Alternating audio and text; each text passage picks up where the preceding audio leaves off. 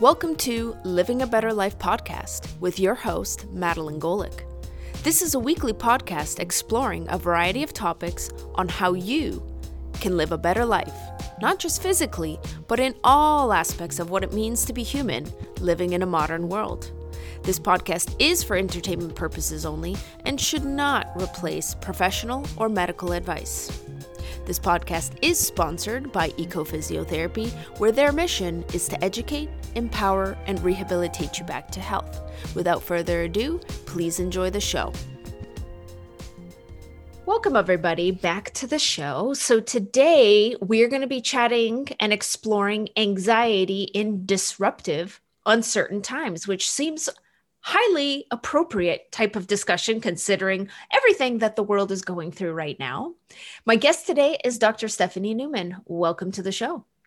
Hi, thank you so much for having me. I'm excited to be here. I think we need to be having more. I think this discussion needs to happen. I think a lot of people are struggling right now. Never mind with like day-to-day things. Now we have like big things that people are struggling with. And I think it's just a really hard time. So I definitely am really looking forward to like jumping in and like discussing, why it's happening, why are people feeling the way they are, and like obviously what they can do about it. But before we like jump deeply into the conversation, let's just build the context of this conversation. Maybe you can introduce yourself, tell us about you, tell us your background, tell us your training, so that like people know what context we're coming from. Absolutely. I could just imagine your listeners saying who and why do I care what she has to say. So of course, Stephanie Newman is my name. I'm a clinical psychologist in the New York area, New York City and Westchester. I've been practicing for over 2 decades. I work with a lot of adults and I work with parents a lot on parenting issues.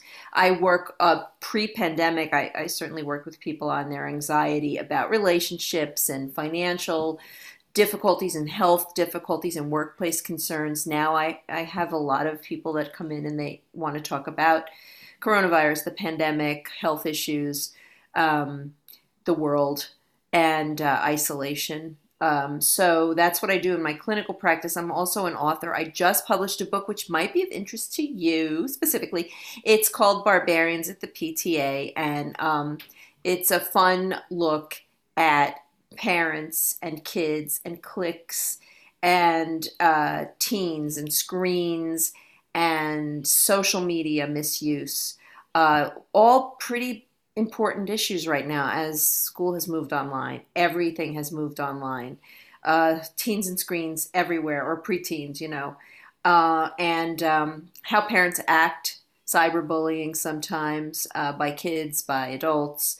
So again, it's called Barbarians at the PTA, and I give a lot of talks also about anxiety right now, given what we're going through. So in case people were wondering, that's who you're talking to today. Awesome. Thank you for sharing that. And we'll loop back to your book there, at the end and kind of see if we can tease out a couple of like things about the book. But let's dive into anxiety because I think, you're saying like, pre-pandemic, I'm talking about finances and relationships and all of those things. And I think all of those things have literally been amplified like 50-fold. Like we're talking like car coming at you from like literally nowhere. And we have like multiple levels of disruption happening financially, work, family, security, health. And I would even argue existential. Oh, like it's an existential. I'm with you. But let's talk about anxiety and what is anxiety? Are there different types of anxiety? Let's start our conversation there. Absolutely. When you mentioned since the pandemic, everything changed in a moment. Nothing was the same. You go to a restaurant now, you don't even get a menu. If you eat outside, I mean, many people can't go to a restaurant. If they can and they're eating outside, you use your phone to look at this. I don't even know what it is, where you click on this image to see the food they're offering. There's just, everything is different. It has upended our lives. It has affected every aspect of our lives. Well, major change like that, that's unexpected and so dramatic, causes anxiety. When you can't predict things, it causes anxiety. When you can't control things, when people feel unsettled. You're asking what is anxiety? There's different types. Um, a long time ago in the days when in my field you had the white bearded psychoanalysts and the patients on the couches, they would have said Sigmund Freud, anxiety is a signal that some danger's coming. And then there's physiological and emotional components to it. And there's different diagnoses of anxiety and what symptoms and things you might see or what you might experience as a person going through anxiety would depend on the different presentation that you might be experiencing. So I'm happy to talk about a few different things. There's social anxiety, which is a fear that you might be humiliated or embarrassed in a social situation. And one of the hallmarks of that is from the moment you first spoke, you could have been in kindergarten and asked to just say like, I'm in America. So who discovered America? And everybody would just say, oh, Christopher Columbus is one of the answers that people typically give. And that 5-year-old spoke, but will remember for the rest of his or her or their life that feeling of what if everyone laughs at me? What if I'm humiliated? So often people with social anxiety have a moment like that. They can pinpoint it. Panic disorder, another kind of anxiety, that would be characterized by a sudden, intense surge of fear or terror that reaches a crescendo very rapidly. And it is accompanied by, if you have a panic attack, it isn't, was that? It's that intense and it's very unpleasant for people. And so that sort of sudden, intense surge of anxiety is a sine qua non of the panic attack, and it would be accompanied by numbness and tingling, shortness of breath, palpitations, sweating. People often are very afraid that they're going to die because they don't know what's wrong with them. They feel like, what's happening to me, or that they'll lose control of a body function. And it's also a very hard thing to have because people fear another attack. So if you get a certain number of attacks and fear them in a certain amount of time, a person will tell you, a mental health professional will tell you that that gives you a diagnosis of panic disorder. There's also just a generalized, persistent, overarching sense that everything is wrong, which, okay, it's the pandemic. I have that. Who doesn't have that? But you worry about a lot of aspects of life. You worry about work. You worry about health. You worry about family. You worry just everything. That's called a generalized anxiety disorder. And again, people might say they have that now. Who isn't anxious? And I'm sure we'll talk more about that. But there's adjustments, to things where you're, let's say a divorce or a family member's death or something, and that for some period of months you've had a circumstance of something and you feel you have an anxious mood about it, and other things come with that. So there's, many, as I started to say, many different types of anxiety that people can suffer from, and how you treat them might differ. You could have phobias. You could be scared of elevators or flying or bugs. I don't mean the kind of bug like the CIA is bugging. I mean, an insect or something, or maybe the CIA too. But so those are some of the different types of anxiety. Yeah, I have a kind of a follow-up question about the general anxiety piece, because you're right. Like, most of us are feeling quite anxious, right? It's very uncertain what's coming next. Like, how long is it going to go on for? What, there's just a lot of questions that people have. So it's easy to run with scenarios in your mind and, get stressed. And so, I wonder, what makes it more of like a clinical problem to be treated versus like, I'm having anxiety right now because it's situational. We're in this pandemic, I'm feeling overwhelmed. Like, I guess maybe one of the concerns might be like, people kind of are worried, can also worry about like, am I going crazy? Like, am I going to need medication? Is there like something wrong with me that I'm feeling this way? When is it like, it's totally normal and acceptable, right, in this kind of context that you're feeling this way? And when is it becoming like, wow, okay, this kind of needs to be looked at and treated? Sure. I'm glad you asked that because there was one kind of anxiety I didn't specifically mention, which you're kind of getting into, which is obsessions and compulsions, where you think the same thought, you ruminate over and over and over again, and you can't distract yourself, or you have to do a behavior, a compulsion, a ritual over and over and over again. Or you can have an intrusive image. Those people that have that are very, very uncomfortable. They know that their thought shouldn't be there. It bothers them. They want to not be thinking. Let someone who suffers from OCD could be. They have to check the locks 15 times every day before they can leave the house, and they worry that maybe they didn't lock the door and they'll be broken into, and they go back and they check and they recheck. It's very uncomfortable for people, or an intrusive image of, sometimes people see an image of, somebody, or afraid when they're driving that they'll hit somebody. It's very debilitating. People really suffer. And what happens is they see over and over again a body falling into the road and bleeding, even though they didn't hit someone. But this makes them, it's be very incapacitating. So there are certain types of anxiety where you have it, and it doesn't feel like it's part of you, like I've just described with obsessions, compulsions, the rituals that you perform over and over again. Because you cannot relieve yourself of the anxiety unless you're doing the rituals, hand washing or other things. And like I said, with panic, that is such an intense surge of fear or terror that's not, that isn't what you might have experienced in your baseline. Yeah.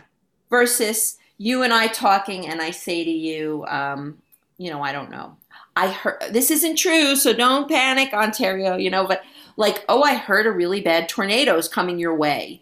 You might go, oh, that's terrible. I didn't put in the lawn furniture and I didn't close my window and my car window's open.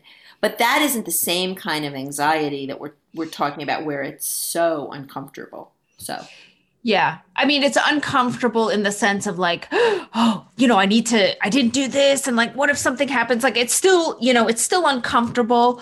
But I assume you can relatively return to baseline and like, kind of understand like, okay, I'm feeling panicked. Like, there's really not much I can do about the like lawn stuff. And you can kind of like sort of settle the physiology down. Yeah. And you're saying, in these other cases, the physiology, like it's overwhelming. It doesn't just return to baseline really, really quickly. And, you can be really stuck in this loop, because I would argue that a lot of us with COVID-19 right now are having, probably reoccurring senses of like, or surges of like worry and anxiety. I don't think there's enough therapists for all of us, and it is uncomfortable because I'm going to say, like, I would rather not be stressing, whether or not my clinic's going to get shut down, or I'd rather not be stressing about, am I going to catch COVID, teaching, treating a patient, right? Definitely. So where, so then it's like, well, where does the line go? Because right now I kind of feel like I have a little bit of that low grade anxiety kind of on a day-to-day basis, but I can return back to baseline. Like, I can obviously. Anxiety is adaptive. It's preparing you. If you weren't wearing a mask in a dangerous situation, or if you weren't getting fresh air, or if you weren't taking precautions, you would be in more danger, let's say. So yeah, it's good. It's adaptive. And you could probably distract yourself if you wake up in the middle of the night, which many of people are doing now, and you just feel nervous and you anxious, unsettled, and you don't know what it's about.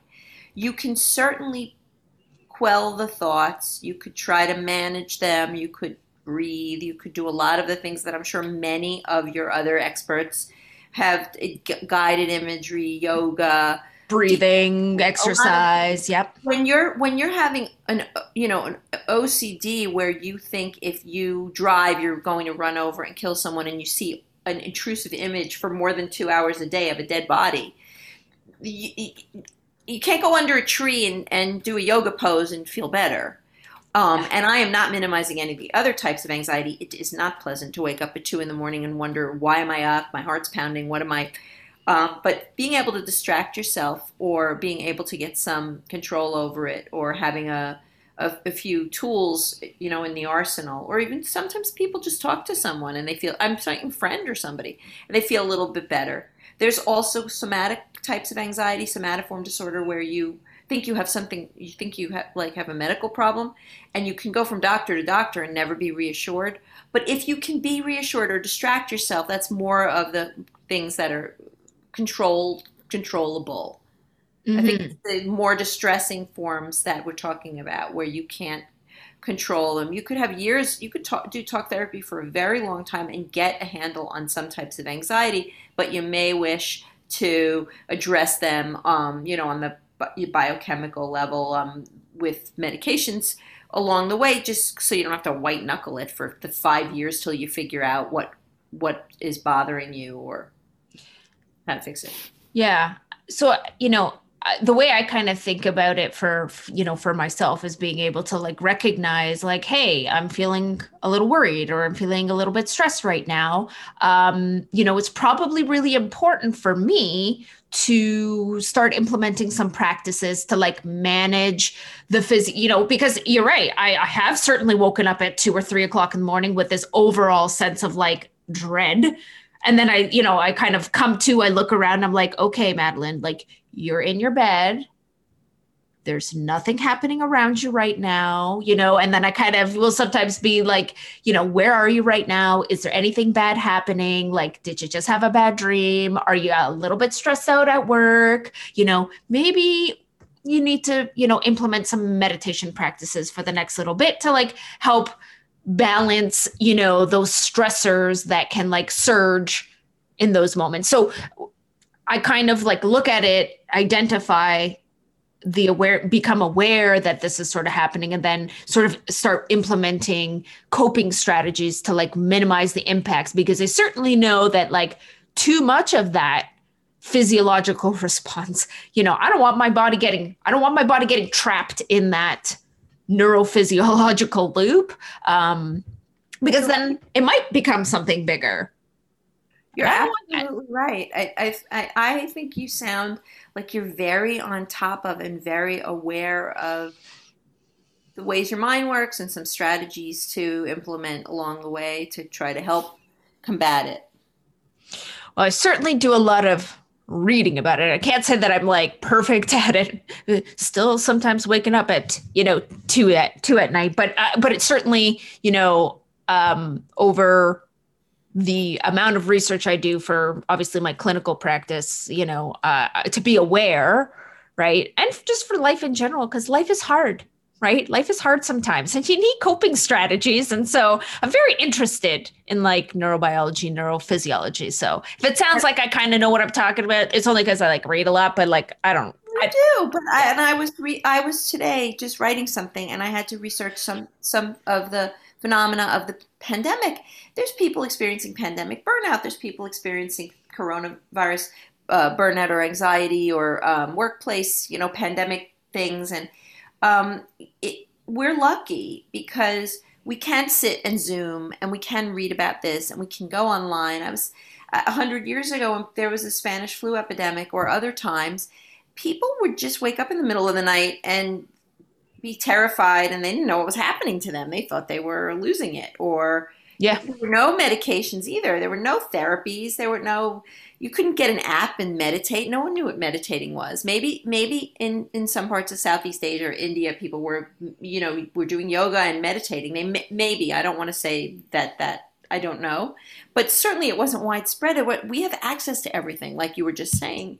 Yeah. So the one silver lining in this very difficult time is you can do a lot of things to help yourself from home. Yeah, that is true. That is true.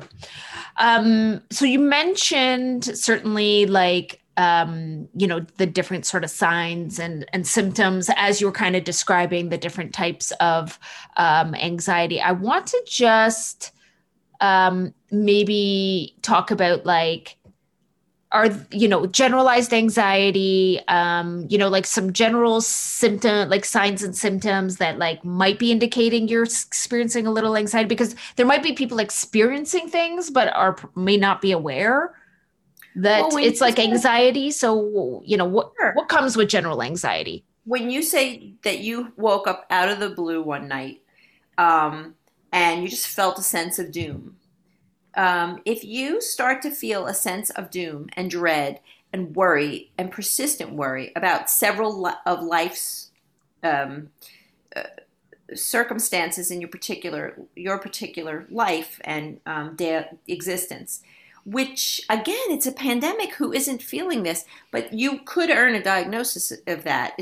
These labels can, in a way, also be common and in a way almost meaningless. So what? Okay, you have generalized anxiety. It isn't that's not a death knell. That's not so bad. Everyone has general anxiety, particularly right now, generalized anxiety.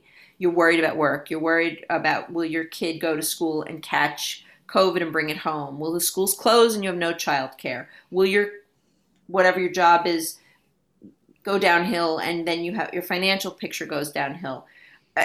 Will you get sick? Will your family members get sick? It's just on and on and on. And again, when you have that kind of worry, that's generalized anxiety. You could feel jittery. There aren't a lot of criteria to meet for this, and we all can say we meet them in a pandemic. It's really, is the fear persistent? Is it happening all the time? Is it bothering you? And are you sitting around feeling jittery? That would be a more extreme case. But day to day, I would say that anybody you stopped on the street and asked could tell you there's several life's circumstances that are concerning to them. Yeah. Yeah. How do you know if you're having a heart attack?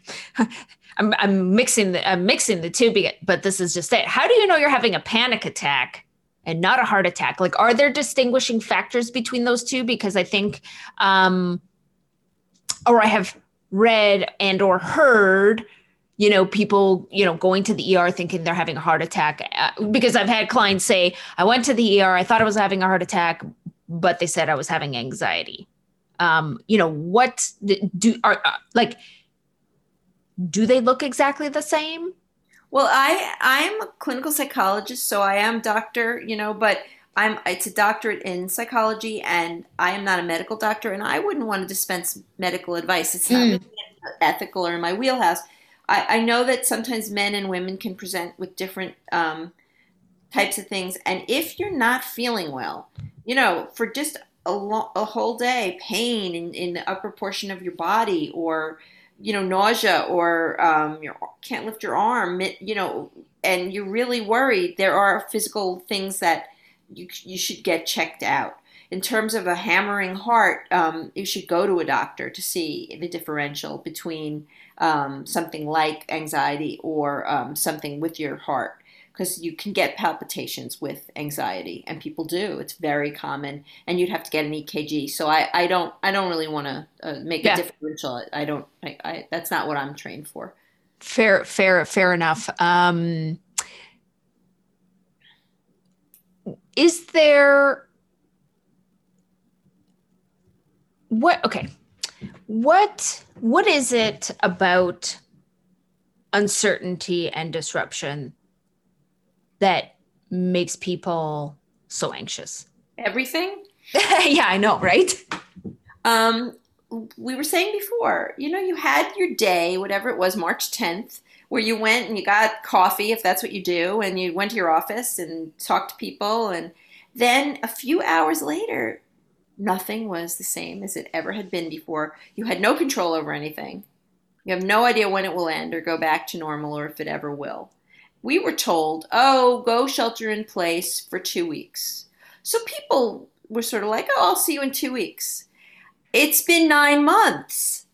That type of thing, that uncertainty, that lack of predictability, the lack of control. You can control small things in your daily environment, and I tell patients they can make little choices that help them throughout the day.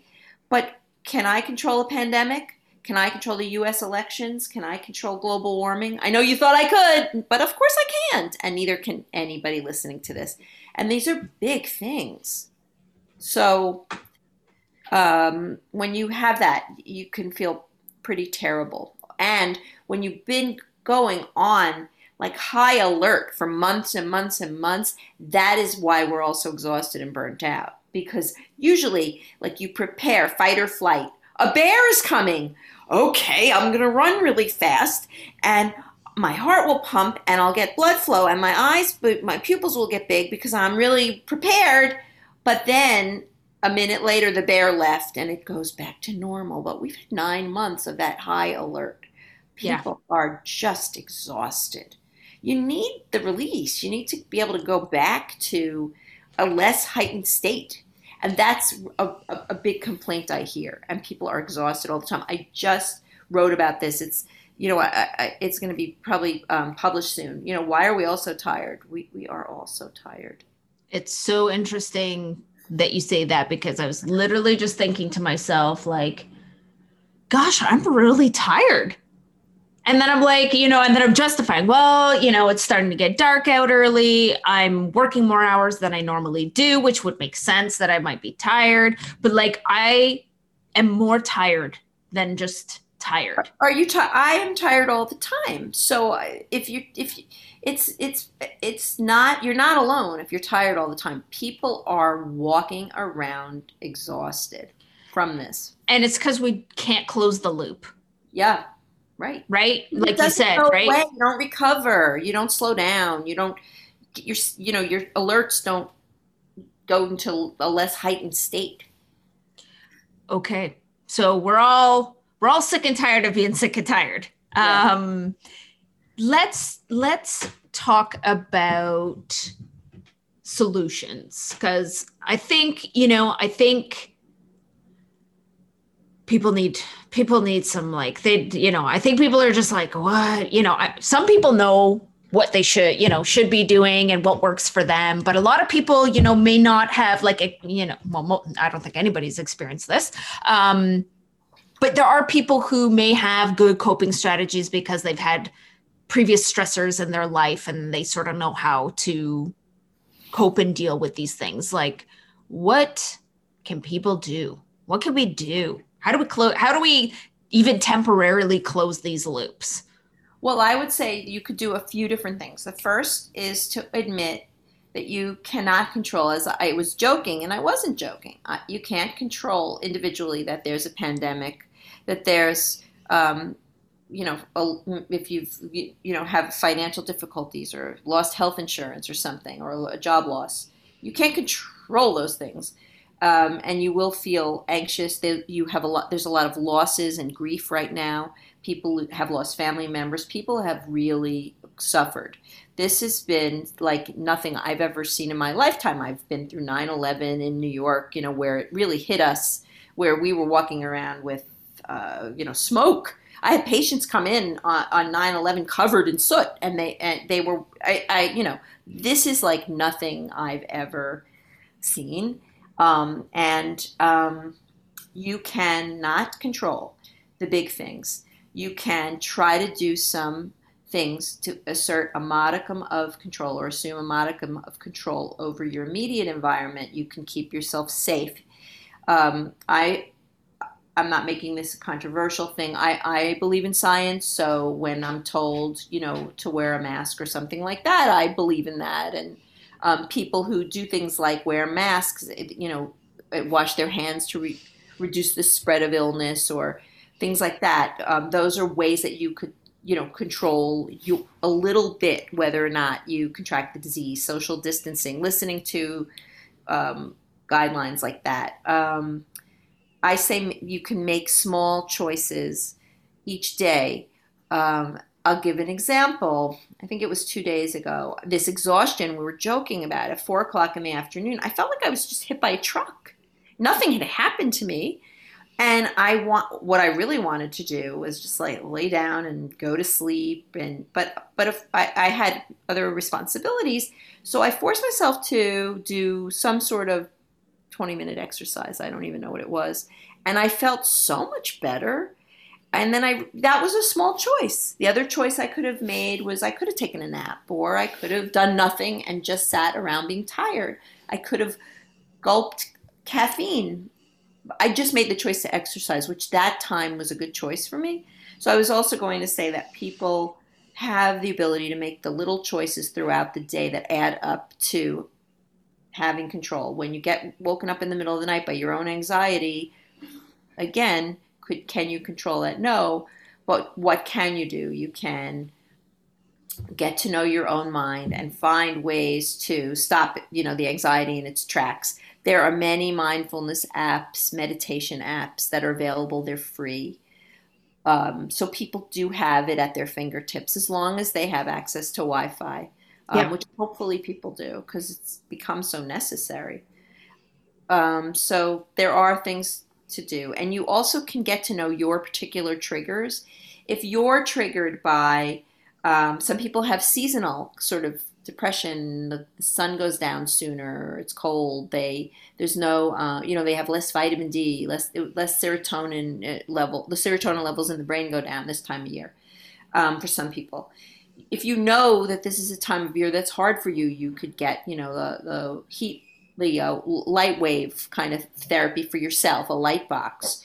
You can, if exercise helps you, exercise more. You could make a social plan where isolation's a problem. So that's knowing your triggers and doing something. At certain times of the day, some people hate the morning. They wake up. They can't wake up. It takes them a long time and they're just unhappy. And that's the way they are. That's their physiology. They're, understanding that the morning isn't a time to plan the big meeting if they have the ability to have any say over it. Or like I said, at 4:00 I was dragging it, so you maybe wouldn't want to have some, you wouldn't want to be running a marathon that day at 4:00 or something like that. So just finding ways to address little things throughout the day, make choices throughout the day that you do have control over. Keeping you and your family members safe is another thing. Also admitting that you have no control, because if you try to scream into the hurricane, no one hears you. So I mean, you could try. I mean, it could be and sometimes maybe you need to get into your car, take a drive and pull over somewhere safely and just let out a big bear cry. I mean, that sometimes helps people, right? Because it's flushing out of that pent up energy. Yeah, sure. Nothing wrong with that. If that helps you, you should do it. Absolutely. So whatever you can do for yourself, whatever, know your triggers, times of day, or people can trigger you. You can know that you hear, so-and-so calls some family member calls every, Thursday at 6 p.m. and you just feel the nails on the chalkboard. Why is that person always calling on Thursday? That person's voice annoys me. So maybe you give yourself a break and you don't take the call that time, or this, someone else in the family bites the bullet and does it for you, or whatever triggers, try to identify them and give yourself a break. Yeah, that's definitely helpful. And I imagine things like journaling for some people can be helpful. That's so helpful. It's also just a way to know your thoughts and the way your mind works. The more you know, the more you could follow about the way your mind works. That's how I do therapy. You follow the trail of people's minds along with them. You're curious about it and the insights into what's come after this and come after that and what's the relationship. Those kinds of insights can help you to feel better. You can discover things about yourself and ultimately can feel better.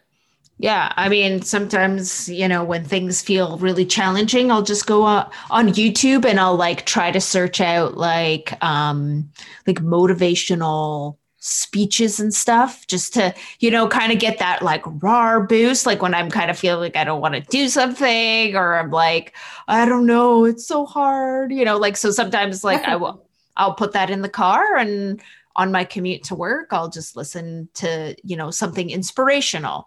Certainly, one of the things that I like to do to decrease my anxiety is not listen to the news. I think stepping away from the news cycle is very wise. It's just always perpetual, always bad. I tell people, I work with executives who do not put their Blackberries down, whatever their iPhones. And I tell people that it really makes sense if you if you can give yourself a vacation day now and then, you could check your messages at say 11 a.m. and 3 p.m. You don't have to have constant, on a day that you've made your day off, because then it's not a day off. It's the same with the news cycle. You really don't have to know every headline from the minute your eyes open until the minute they close. I don't know if those people listening who have an iPhone, they say like your screen time this week was, it's like your screen time this week was 23 hours and 15 minutes, because from the minute you woke up, you looked at your phone until the minute your eyes closed. It is a problem, I think. So unplugging is really good. Listening to music helps people. Sometimes people like to draw. Art helps people. And calling somebody or taking a walk, breaking the tension. If you're upset about something or something's not going your way, just, if you can, get out of your house, your apartment, and walk around the block. Take a deep breath. Do some jumping jacks, something to stretching, some ways to physically calm yourself down a little bit. In addition to things like journaling, which I think is huge. Music, very, very important. Yeah, I think what you're saying, or what I think you would agree, is like people have to make a choice to schedule these things in, or to prioritize that self-care piece, especially now. Yes. To not get so exhausted, and because we don't have control over a lot of things. So the only thing we can control is like how we're managing ourselves. That's exactly right. That's what I was trying to say before, and you put it beautifully. Yeah.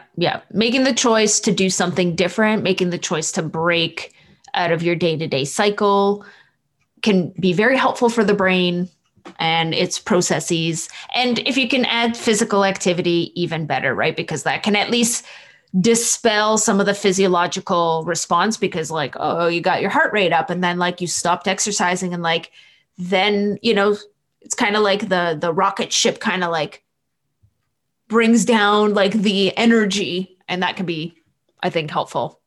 Exercise generates endorphins and on the biological biochemical level of the brain.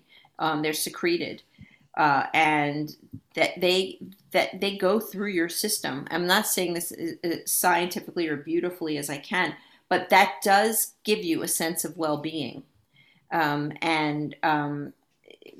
I wouldn't minimize the effects of some sort of daily exercise. Stretching, it could be stretching and deep breathing. You don't have to go, run a marathon. Run a marathon, or get, everybody loves those bikes that you could have the instructors scream at you and motivate you. And you don't have to buy an expensive piece of equipment. You can do deep breathing and stretch and get benefits. Absolutely. So I mentioned at the beginning that I was going to loop back to your book. Can you tell us a little snippets or like little tidbits of like what people can expect to find in there? I mean, I know you mentioned like topics, but like, are there activities? Are there stories? Like, are there tips? Like what can people expect? You're asking for some takeaways. Well, I can tell you some of the themes. Absolutely. I know, I'll just repeat the title. The book's called Barbarians at the PTA. And it's published by Skyhorse, which is a division of Simon & Schuster, and available on Amazon or in bookstores. So it's really about how things are in our communities when people use technology, when kids use technology, when their parents use it, when what happens at schools in cliques, how parents act towards other parents. For some parents, it's almost a contact sport, how involved they get, how they over-empathize and identify with their kids, and they don't always pull back out at a time. And they feel what's happening to their kid feels like it's theirs, and they engage in the sandbox war instead of the kids, and there's no separation. So it's funny and light. It isn't. It deals with some serious themes, but I think is intended as support for parents who may feel ashamed if their kid is having some social difficulties, or has been bullied, or has been cyberbullied, or if they don't feel like they fit in with the other parents. So there's a lot of that. People are ashamed to talk about that. I wrote it to try to help people because it's very, very common. And I found that whether I was sitting in my office or teaching and hearing this, the student trainee would bring me a session from their patient they were listening to, and whether the people were in California or London or the South or New York, they were all talking about this sort of pervasive over-involvement that some parents had, and how technology was causing a problem for some people, for some kids, and how social media, some of these platforms have taken over and caused difficulties for kids. So there's a ton in there. You have a little kid, you deal with other parents all the time. One of my favorite cartoons was in the New Yorker, and a mom and the kid are walking to school, and the kid looks to be about 4 years old, and the mom looks at her and says, "We've got to get you a school where there are no other parents." Like the joke being the parents, or the other parents can be the worst part of the school. And I was in the PTA for years. PTA moms are actually, so I don't want to bash them. I was one. They're helpful. It's just a really great way. The kids all benefit, but it's a great, when you call the book something about the PTA, it's a really great way for people to know that there's going to be adults and kids, and they're going to be talking about stuff at a school, in a community, and there's going to be stuff with adolescents, and in this case, certainly technology is an important part, it's pretty big now during the pandemic with online schooling.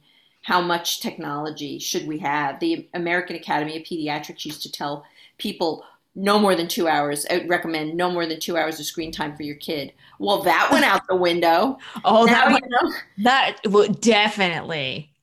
I mean, now they're online 8 hours for school, and then maybe they have to do some other things online, some activities or some community service. Not a 4-year-old, but other kids, other ages. And so now the recommendation is, could they have something when they take a break from online school and online other things, research, whatever activities, where they do something creative and something physical to get, so it's like complete inverse. Maybe it's now 8 hours of online, 10 hours, and 1 hour of non-online.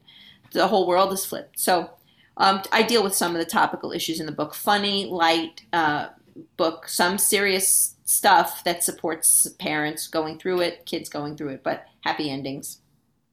Amazing. Thank you for sharing that.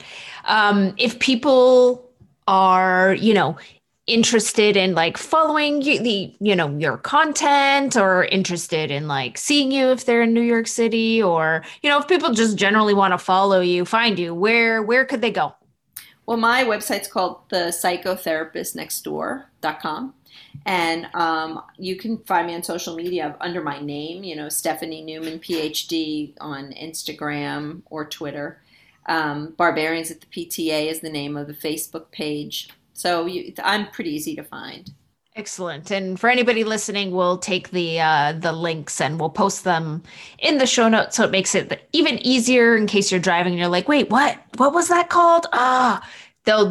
You'll be able to access it in the description of the podcast. And the descriptions can be found like wherever you're accessing your podcast, or you can access it off of our website under the podcast tab. If you go to ecophysio.com, we have a podcast tab. You could also find it under our blog tab, because we post the podcast description there as well. So all the links will be found there to make it nice and easy for you. And I want to thank you very much for taking time to like talk about this, and, kind of just make it feel like, it's kind of normal that we're all sort of feeling this way, but like also being able to identify like when more help might be needed. Obviously like giving us tips on like things we could do to kind of like manage this like crazy time. So I want to thank you very much for your sharing of knowledge and wisdom. It was really fun. I loved your questions. They were so thought provoking, and I think what I'm all about, really the connecting thread of my work, whether it's clinical or writing or speaking, is to try to help people. And I think that people who are sitting home saying, "Wow, I feel anxious a lot," or "I can't sleep," or "This is bothering me," or Is this okay? How do I know? Should I get help?" I really want to say to people, if you are if you have any doubt, there's no need to white knuckle it. I used that phrase before. Yeah. There are so many places now. There's telehealth where you can go online and just search it, and you could find people that do it that way. Your local doctor can recommend you to a therapist. Google psychologist in your area can recommend you. The local the Canadian Psychological Associations, I'm sure Toronto has one, Ontario. At different levels. I mean, you could easily find professionals to talk to, and if there's any doubt, seek support. You don't have to do this alone. There's no reason to suffer. Yeah, and you certainly don't have to do it forever. It doesn't hurt to at least reach out, have a conversation, and, then decide at the end of the conversation, like, yeah, okay, I could use a little help here. Where it's like, oh, okay, I got it off my chest, and actually I feel like, okay, I can pretty cope well, and, let's see how it goes, right? There's no harm in doing 1 or 2 sessions to, like, help you evaluate, like, where am I right now, and how do I feel about myself? Definitely. Sometimes just the bond with a therapist, just connecting with another person over the phone or through telehealth, if you can't go in person, can really help you feel less alone. So, if we accomplished anything today, I think it would be really great to know that some people who may have been unsure, should they get help, if they went ahead and made that call, I think that would be tremendous. And people, if you have any doubt, just do it. Try it. You're not signing up for life, like you just said. And maybe you are. Who knows, right? Like, there's nothing wrong with that either. No, not at all. So this is a good time to try. There's every reason to be stressed, and it's normal. I would wonder more about somebody who felt nothing and thought life was great. I would be almost more concerned about that. How could you not notice what's going on? How could you think life is great? So this was a lot of fun, and I hope people, found it helpful. And I really enjoyed talking with you. I thought your questions were great. I'm glad that you had me on. Awesome. Thank you so much. And I ditto, like, I like talking about stuff and learning, and I get to learn from the people like that I'm interviewing. So it's like always a plus, situation for me. And I just going to take this quick opportunity to thank all of our listeners. We hope that you're getting useful tips and tricks, and hopefully just generally enjoying some of the topics that we're having on these podcasts. And if you want to stay up to date with the latest and greatest, make sure you subscribe. That way, the podcast gives you a reminder. It comes up on your phone, and then you can see what the topic of the week is. And, share this one out, because like we've been saying, most of us are feeling pretty anxious about things. So you never know, how you might be able to help somebody or just give them like a frame of thought.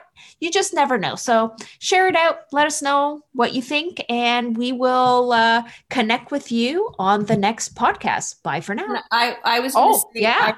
I didn't get the chance to say before, I always want to tell people to support their local bookstores who are really struggling.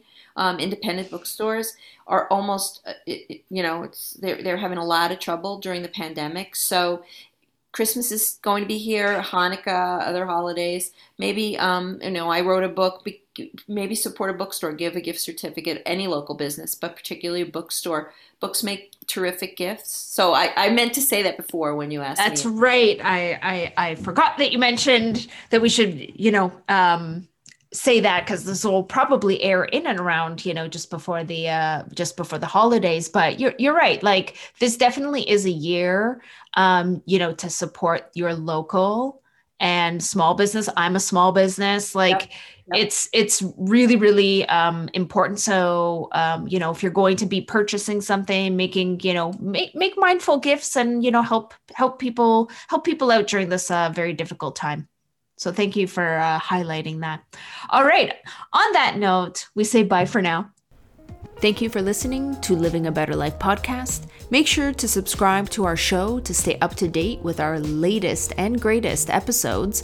We would also love to hear your comments, suggestions, and reviews. Thanks again. Until the next episode. Bye for now.